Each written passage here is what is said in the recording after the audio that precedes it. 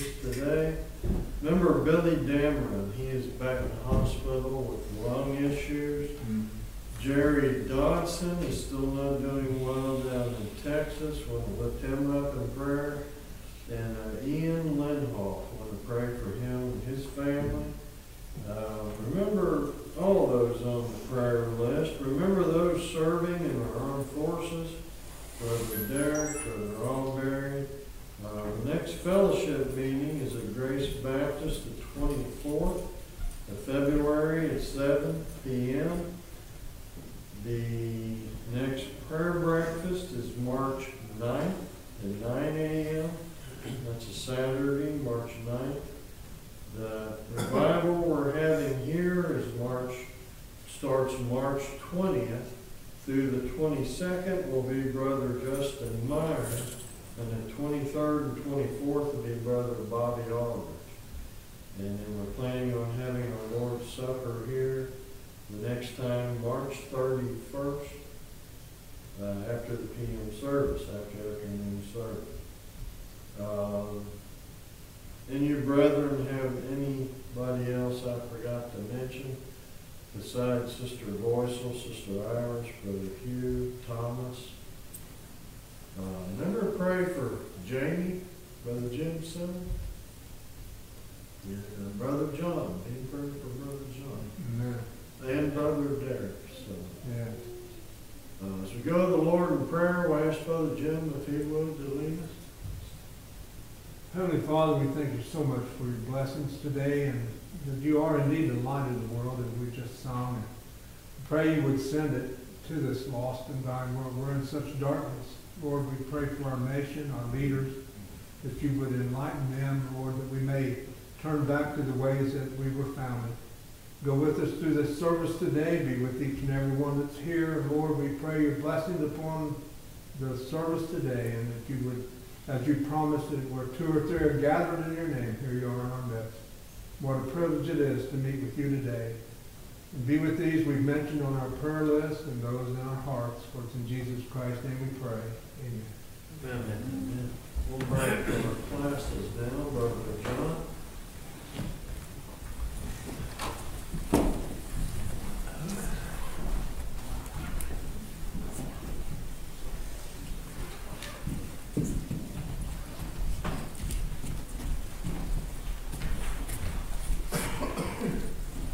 You want to be turning in your Bibles to the book of 1 Corinthians.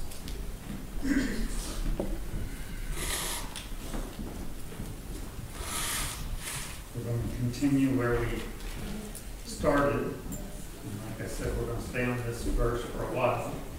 Our first memory verse was 1 Corinthians 6:20. For you are bought with a price, therefore glorify God in your body and in your spirit, which are God's. And right now we looked at that verse in context, chapter 4, chapter 5, through all of chapter 6 almost. So we'll continue with this. The main thing that he's talking about is fornication. And he's talking about physical fornication, not so much spiritual fornication, even though that's a thing too in the Bible.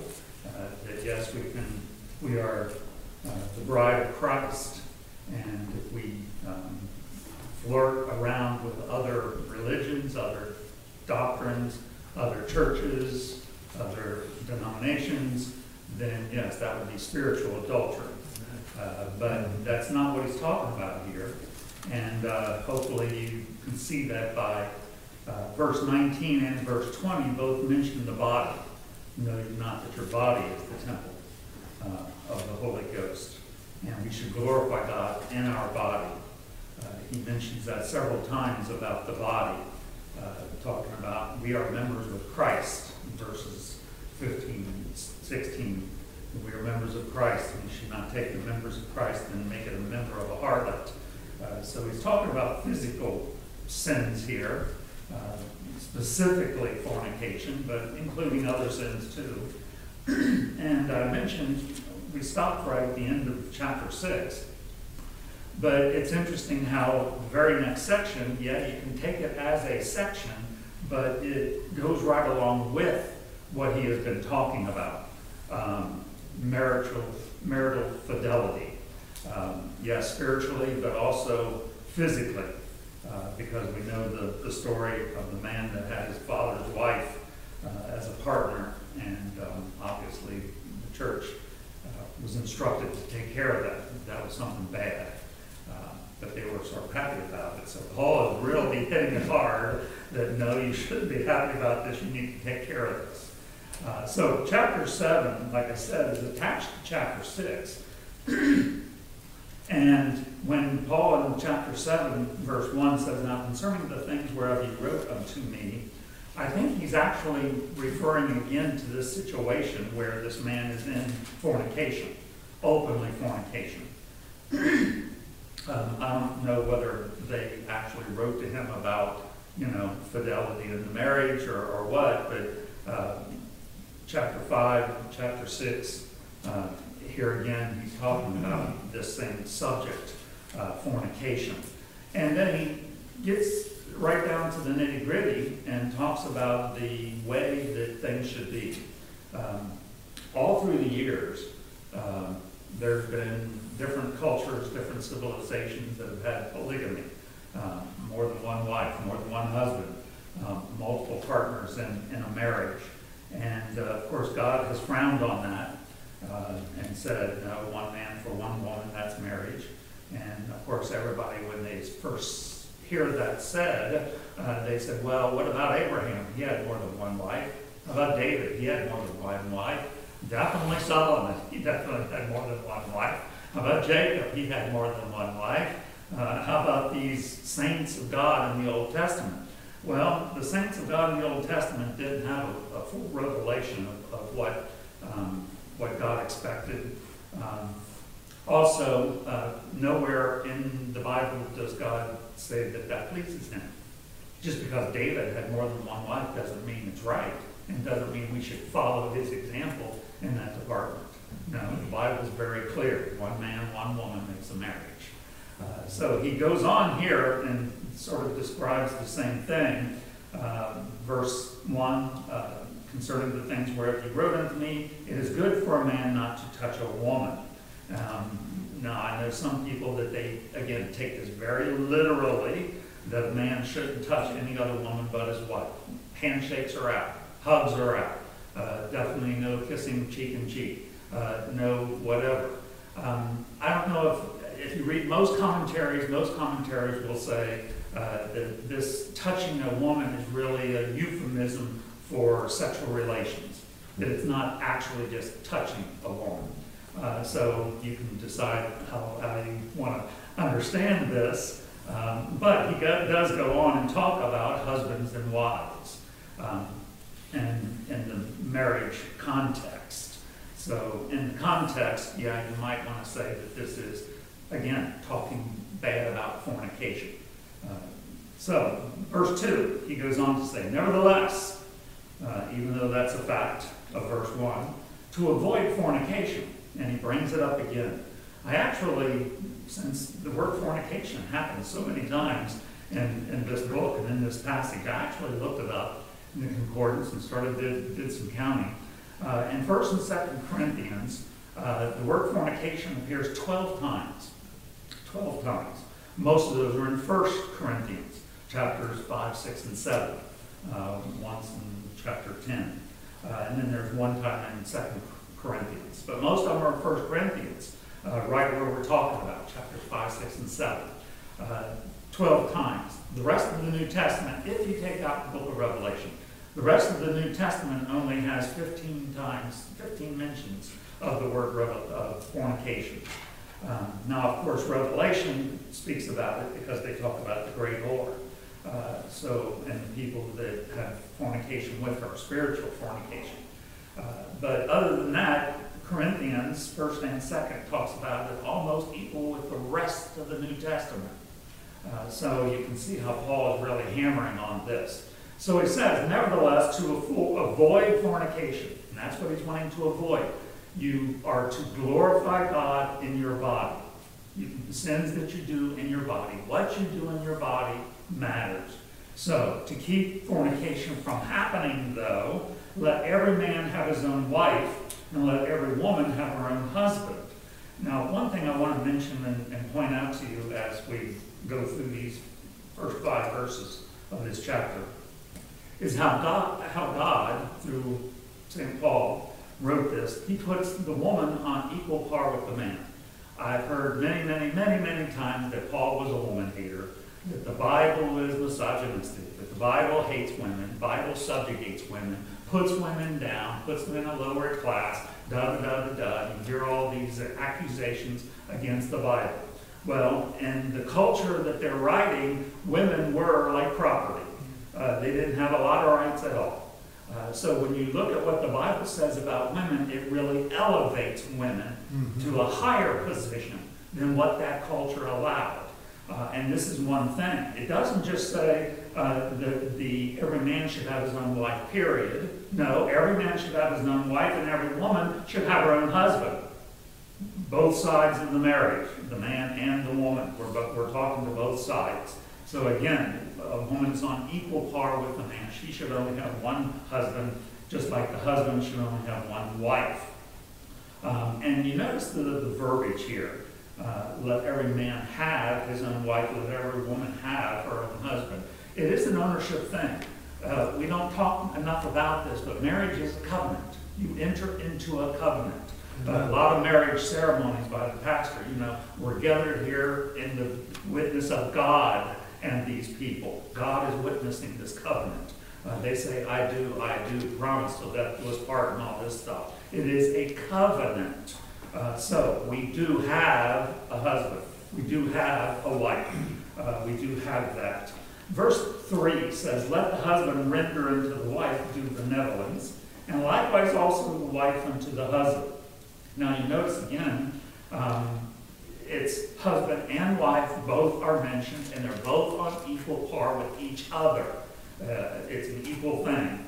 Husband, it should be a 100% male husband. The wife should be a 100% female wife. They should both be 100% of who they are coming to the marriage. You've heard this stuff. Well, marriage is a 50-50 relationship. No, it shouldn't be. It should be 100%, 100%. So he says, let the husband render unto the wife. Yes, the husband owes the wife certain things. Due benevolence. And he doesn't stop there, but likewise also the wife unto the husband. Again, he mentions that side of the marriage. And again, puts both of them on equal par, makes both of them responsible for the marriage. We can't just blame one person all the time on things. When we fight with our spouses, lots of times we say, well, I'm right, they're wrong, they just need to compromise. They just need to see my way. They just need to acquiesce to what I think, what I feel, what I want. Well, no, that shouldn't be the way the marriage should be. It should be a back and forth. And that's what he's saying here. That the husband should render due benevolence unto the wife. And the same thing, the wife unto the husband.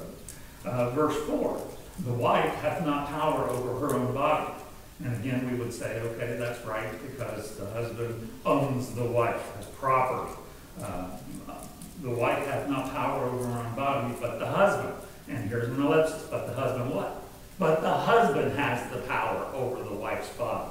The word power here is not strength, so we're not talking about smackdowns and spousal abuse or anything like that. We're not talking about power. We're not talking about strength. The word power here is authority.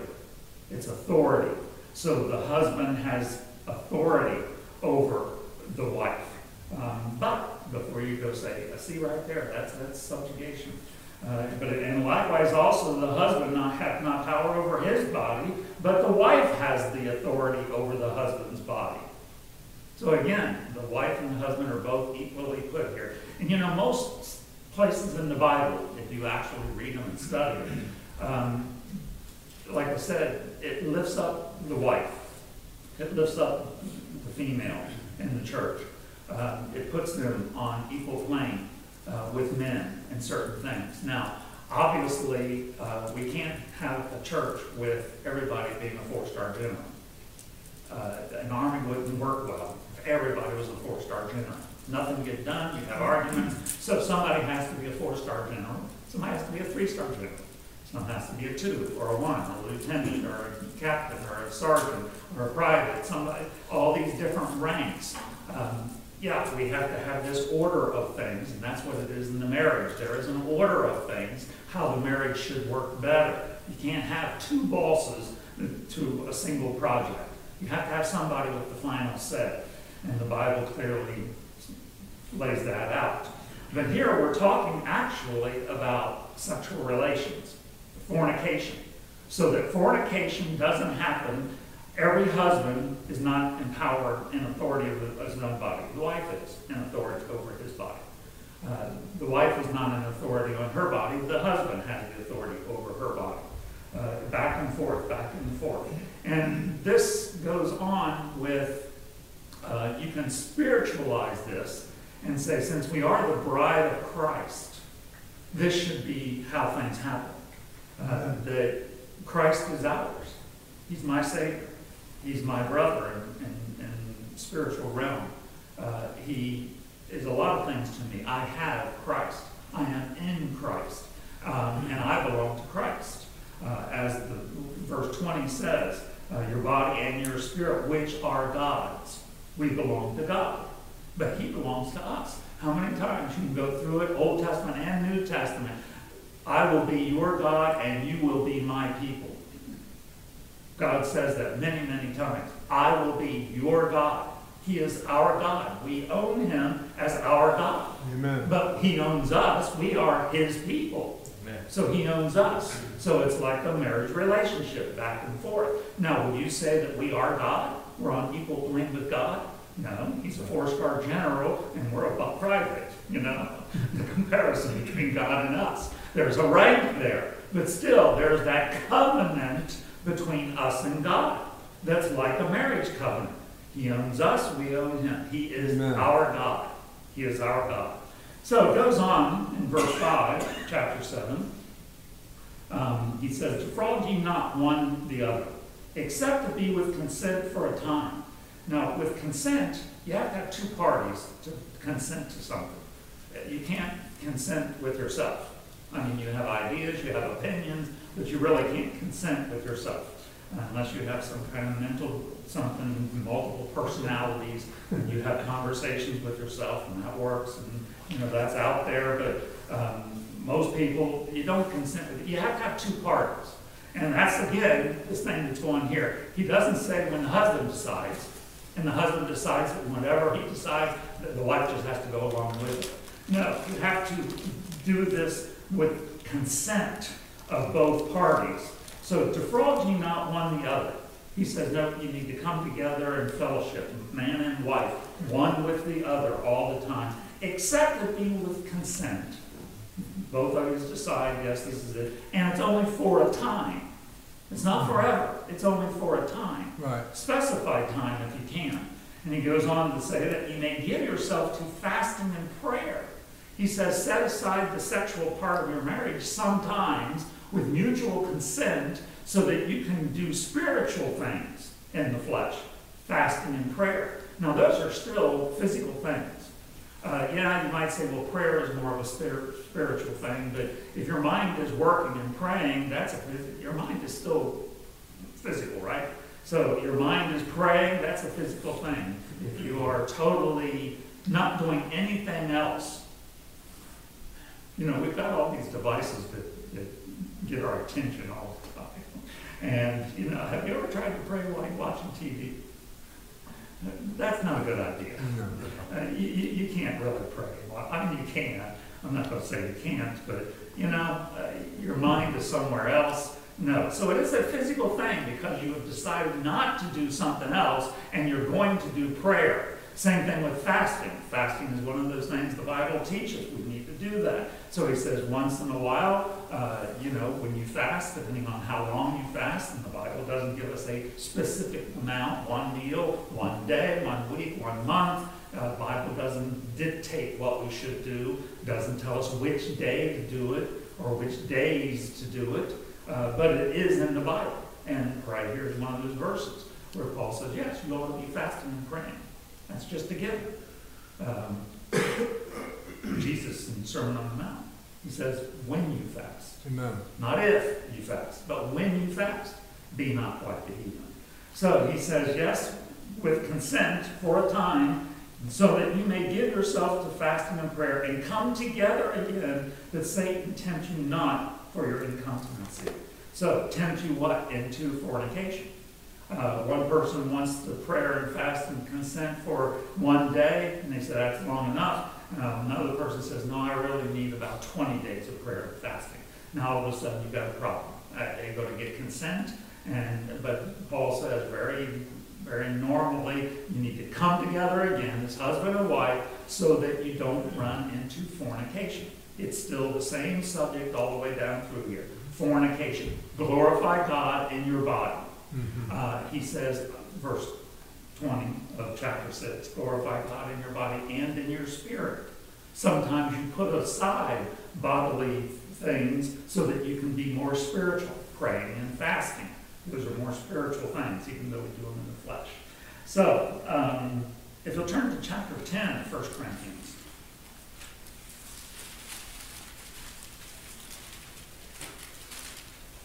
And you might not understand why I'm doing this at first, so I will give you the heads up. We're going to land in verse 8. Neither let us commit fornication, as some of them committed and fell in one day 320,000. 1 Corinthians 10:8. Again, he's talking about fornication as one of the sins that the Israelites did. And this whole book, like I said, mentions it 12 times. 1st and 2nd Corinthians mentions fornication 12 times. Paul's really hitting his heart. And like I said, there are only one appearance in 2nd Corinthians. The rest of those, the 11, are in 1 Corinthians. And remember the story of the man that had his father's wife. 1 Corinthians is Paul really teaching them, telling them to take care of this. So we would imagine that that word would appear in 1 Corinthians more, because he's talking about that. That's his subject. It's in the church, and you need to take care of it. You need to root it out. It's bad. Glorify God in your body. So that's where we're headed in verse 8. Neither let us commit fornication. But in the midst of this, we'll start in verse 1. He mentions 5 different sins, and he picks out the fornication. If you look in the Old Testament and you read the account of the Israelites in the wilderness wandering for 40 years, the Bible actually says that there were 10 times that they sinned. And you can go through and pick them out. And God always judged those sins. Sometimes a lot of people died, which is one of the ones that Paul picks. But Paul only picks 5 things. So in verse 1 of 1 Corinthians 10, moreover, brethren, I would not that ye should be ignorant, how that all our fathers were under the cloud, all passed through the sea, and were all baptized into Moses in the cloud and in the sea. So here is baptism. Now, this is not water baptism, even though it's sort of like a figure of water baptism. They're completely covered by water. They're under the water is beside them, they are in the cloud and in the sea, they are in the water, totally covered. They're baptized unto Moses. And we talked about baptizing into somebody's doctrine. So they're baptized into Moses' teaching. That means this baptism shows that they are disciples of Moses. They follow what he says. They follow his doctrine. They follow his laws that he said. Verse 3, and they all did eat the same spiritual meat. Now he's setting up that God judged sin on these people. But before we talk about the judgment of sin, he wants to present who these people are. These are baptized believers. Baptized believers. They are all baptized into Moses, and they all did eat the same spiritual meat. The manna. Food comes down. The Psalms calls the manna angels' bread. The bread of angels. Verse 4, and they all did drink the same spiritual drink.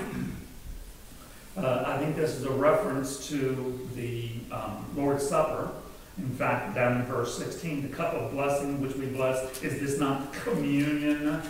We sometimes call the Lord's Supper communion, the communion of the bread which we break, and the communion of the body of Christ. This is about the Lord's Supper that he's talking about here, the spiritual meat and the spiritual drink. And they partook of that. We think of the spiritual as being something not concrete, not physical. We divide physical and spiritual. But spiritual might be the result of a miracle.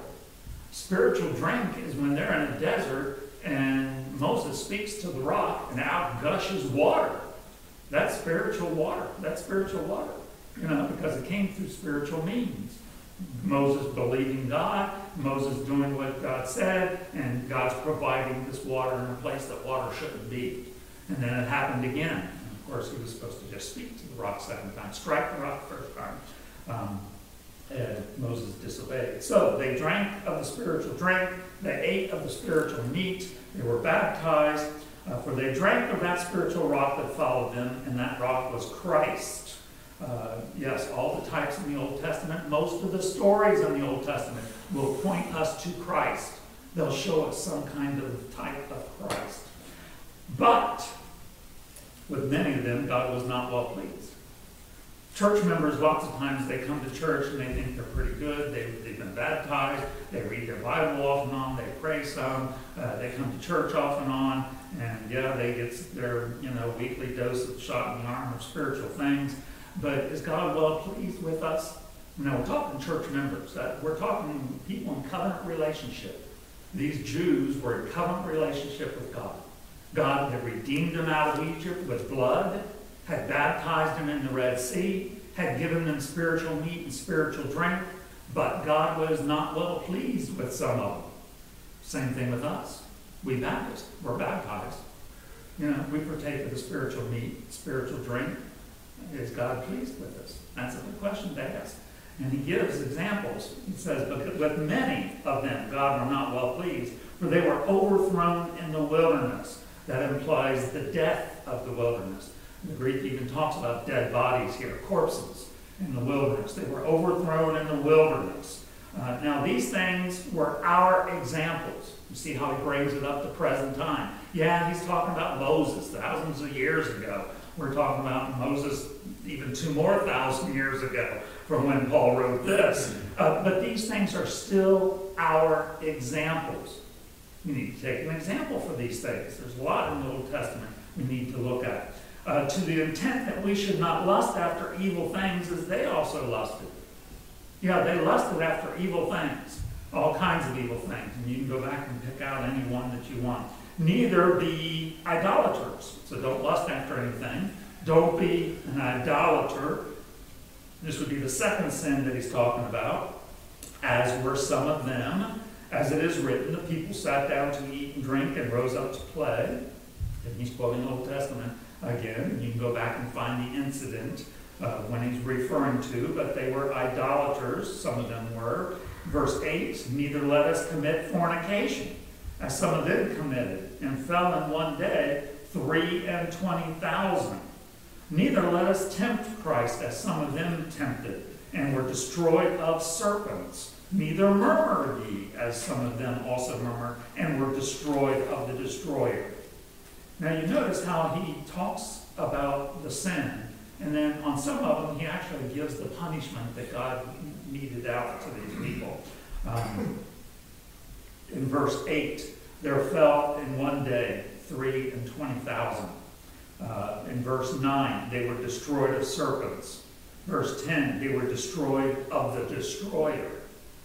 Now, the destroyer is somebody that came upon Egypt. Any house that did not have the blood on the door and post and the lintel, the destroyer would come in and kill the firstborn son. Israel was redeemed from that destroyer. But guess what? When they sinned, God sent the destroyer against them. So just because you're in the church doesn't mean you're vaccinated from God's wrath. Now, in eternity, we are saved. There is no condemnation for us in eternity. But here on this earth, if you don't live right, God just might do something to you. He'll punish you. maybe not punish is a good word, discipline you is a good word. But you know, Ananias and Sapphira, whether they're saved or not, we don't know, but they lied to the church. Peter even says, you've lied to God. You've lied to the Holy Spirit. Yeah, we sold the property for this much. What happened to them? They both was killed. They both were killed by God. The one was killed. Wife came in later on. Did you really sell the land for this much? Yes, we did. Okay. Same people that carried your husbands out going to carry you out. You're dead. God was giving this the example that this church thing is very important. It's a scary thing that the wrath of God might be upon you.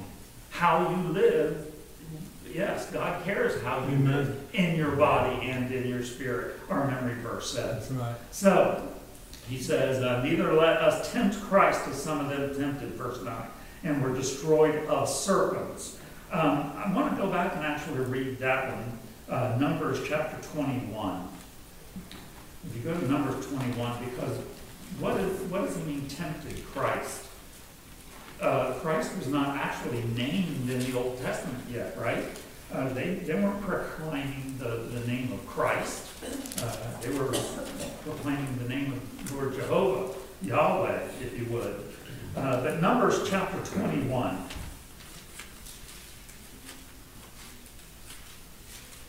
If you look at verse 4, and they journeyed from Mount Hor by the way of the Red Sea to compass the land of Edom, and the soul of the people was much discouraged because of the way. So that's one thing. They were discouraged. That's tempting Christ. Christ says, I'm going to bring you into the promised land. God said, I'm going to bring you into the promised land. Well, all of a sudden they're discouraged. They don't think they're going to get there. The way is too hard. Can God really bring us in? Look at all these things that's happened to us. They're discouraged. That's tempting God. And the people spake against God and against Moses.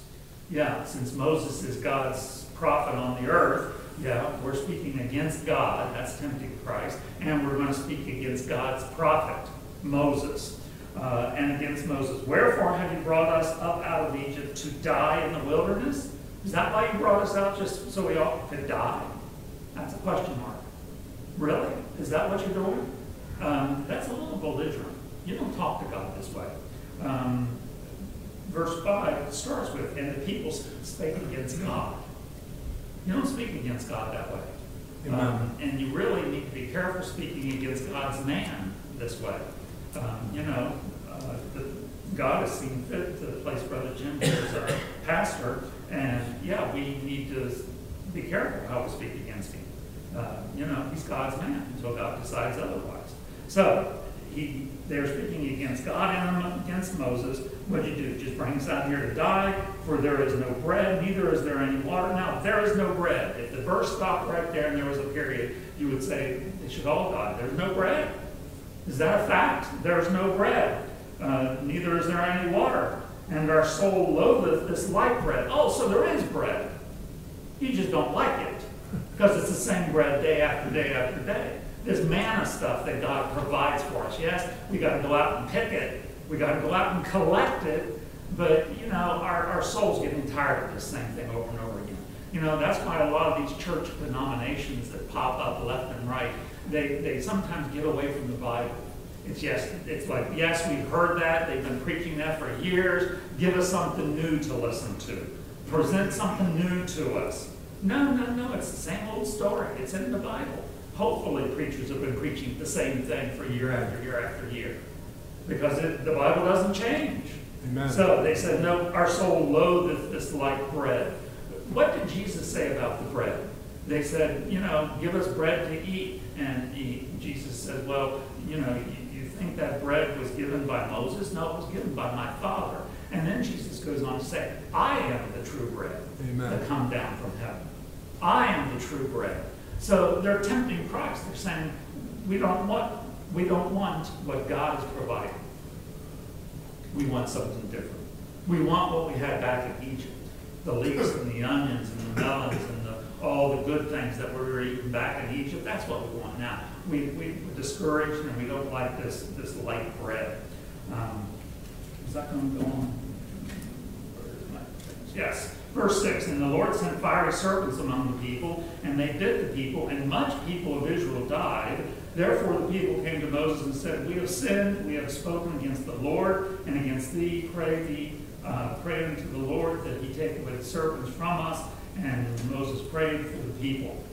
So there's many people that died here, and it's because God decided. God sent fiery serpents. So back to 1 Corinthians 10. And like I said, you can find each one of these sins in 1 Corinthians 10 that are mentioned back in the Old Testament. But those 5 sins we need to take care of. We need to watch out for. Verse 8, neither let fornication. Don't commit fornication, as some of them. And there in one day fell 320,000. Wow. That's a lot of people. Amen. 23,000 people God killed of the Israelites. Now you might say, well, yeah, but he promised that nobody over the age of 20 would go into the promised land, that he'd kill all those people off. Yeah, but they could just die of old age. They could die of some kind of disease. God doesn't have to send serpents among them to kill them off, but God decided to do that as a way of punishment, as a way of disciplining them, as a way of teaching them. Why do you think the story in the book of Acts is recorded about Ananias and Sapphira? You know, if you were Luke and you were writing a book about the early church and you were writing about the Holy Spirit and speaking in tongues and people being saved and thousands being baptized and people going out witnessing, missionaries going out, you know, you might leave out that story about, well, yeah, but God killed 2 of our members on purpose for faulty living. For lying, just for lying. Lying's not a bad thing, is it? They only lied. But they lied to God. Amen. They lied to God through the church. So it is a big thing. So neither murmur. Verse 11, now these things happened unto them for examples. He mentioned that up above, the same thing, that it was for examples, for us to learn. Verse 6, now these things were our examples. So he mentions it again. 1 Corinthians 10, 11. Now all these things happen unto them for examples, and they are written for our admonition, upon whom the ends of the world are come. Yeah, it's written to teach us something. Right. What do we learn from those stories that the Israelites went through? Well, they are God's covenant people. We as the church are God's covenant people. God's going to treat us the same way. You might say, no, we're living in the time of grace and mercy. God's always had grace and mercy. He's never changed. He doesn't have more mercy in the New Testament than he did in the Old Testament. Right. He was very merciful. Right off in Genesis, he says, the day you eat thereof, you shall surely die. They ate and they died spiritually that day, but Adam lived, what, another 900 and some years? He definitely didn't die physically that day. Now, that brought on death, but again, the mercy of God says, I'm going to let you live a long time. That's his mercy. There's mercy right from the very beginning of the Bible. So, God doesn't change. He has the same amount of grace, the same amount of mercy as he always has. Amen. And that hasn't all of a sudden got more merciful. So, these are examples for us. They're written for our admonition, for us to learn something from them. He goes on to say, verse 12, wherefore let him that thinketh he standeth take heed lest he fall. Yeah, you think you're in a good spot. You think you're okay. Well, you better check yourself out. Take heed. It means double check this and think about it a little bit. Look at this and test yourself if you think you stand. So you should take heed lest you fall. Do we have time to get to this other one? Yeah, it's only 2 verses. If you'll turn to 2 Corinthians chapter 12.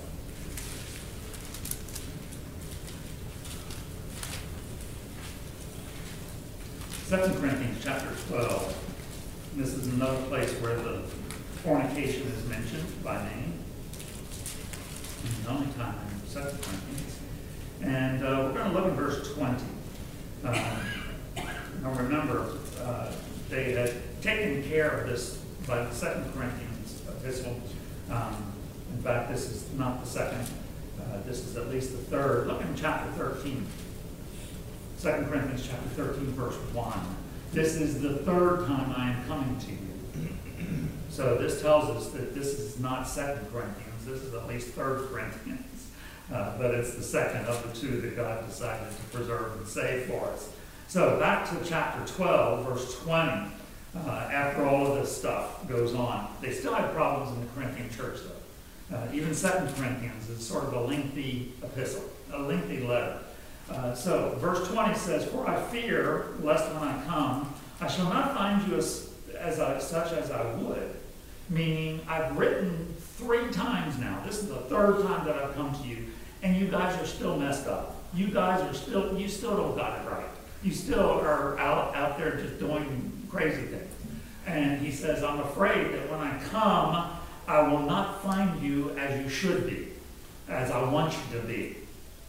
And that I should be found unto you such as you would not," meaning I'm going to have to present myself in a way that you don't want me to present myself. You want me to come in and pump you up and be all love and everything's good and all excited and all energetic and all spiritual. He says, you're not going to find me that way. Since you've got so many things wrong in your church, I'm going to have to come in like a bulldozer and roll over this person and make sure this person gets in shape and make sure this person stops this. And I'm going to have to just call names, and I'm going to have to call sins, and I'm going to have to root out this stuff, because a little leaven leavens the whole lump. Right. We need to get out that leaven. So I'm afraid that when I appear and I come to you, you won't like the way I'm appearing either, because I'm going to have to do what I have to do. Lest there be, and he says, this is what's going to happen. If you don't take care of what you're supposed to take care of and get yourself right, so that when I come, I can be like you want me to be, all nice and happy. He says, if that doesn't happen, there is going to be debates between us. There are going to be envyings. There's going to be wraths. There's going to be people who are getting their feelings hurt, and they're going to get all bristled up and all out of whack, and they're going to have wrath. There's going to be strifes and backbitings. There's going to be whisperings. This is a bad situation. I mean, these are bad things to have in the church. Right. Shouldn't have these. He says, I'm afraid that when I come, you don't get yourself right, I'm going to have to instigate these things. Whispering, swellings, tumults. Unless when I come again, my God will humble me among you. Now, I think this verse, humble me among you, talks about, no preacher wants to be mean. Well, I shouldn't say no preacher. Most preachers, they don't want to be mean. They don't want to be harsh. They don't want to call people out. They don't want to visit people in their homes and have heart-to-heart talk about, yeah, this is not right. This is messing up the church. We got to get this right. We got to fix this. What's the solution to this? So he says, God is going to humble me and make me be that steamroller that comes in and tries to fix this. And that's a humbling place. For a preacher to actually do that takes a lot of humility. Because preachers would much rather preach easy stuff that nobody disagrees with. And he says, no, it's a humbling thing for me to have to get my pride out and say, okay, God, this needs to be said, and I'll say it. Even if everybody in the congregation might hate me, I'm going to say it. That's a humbling experience. To humble yourself before God and give in and say, okay, God, you want me to say this? Your Bible says this. It needs to be said. And that I shall bewail many which have sinned. That's talking to church members. He bewails many which have sinned already and have not repented. Now remember, that one man had repented. We read that in 2 Corinthians. That he had repented. And he says, okay, now you love him and comfort him, bring him back into the body. But evidently, he's not the only one. Right here, he says, some of you guys still haven't repented. That whole situation with that man that had his father's wife, that was an example for the whole church. Sin is there. We need to take care of sin. The church should do this. But he says, some of you have still not repented of the uncleanness and fornication and lasciviousness which they have committed. Do you notice those 3 sins are all physical? In fact, depending on how you translate and understand some of those, they're all sexual. Again, we glorify God in our body. This is all connected with that memory verse that we had. We glorify God in our body. He says, some of you have not repented of, he doesn't say false doctrine. He doesn't say bad mouthing the preacher. He doesn't say not paying their tithe. No, not coming to church. No, they have not repented of uncleanness, fornication, and lasciviousness. Now, Paul, in one other place, he says these things shouldn't even be named among you. You know, these are bad sins. Amen. And he says some of you haven't repented. So, again, these letters are written so that we as a church can look at ourselves, take heed unto ourselves. We think we're strong, we think we're a good church, everybody's marching the right drumbeat. No. We need to take a look at ourselves and take heed whether maybe we might fall and see what needs to be chipped away and a little leaven get gotten out here or whatever. So we will continue on 1 Corinthians 6:20, that we should glorify God because God owns us, because this is very profitable for us, I think. Amen. Thank you, brother.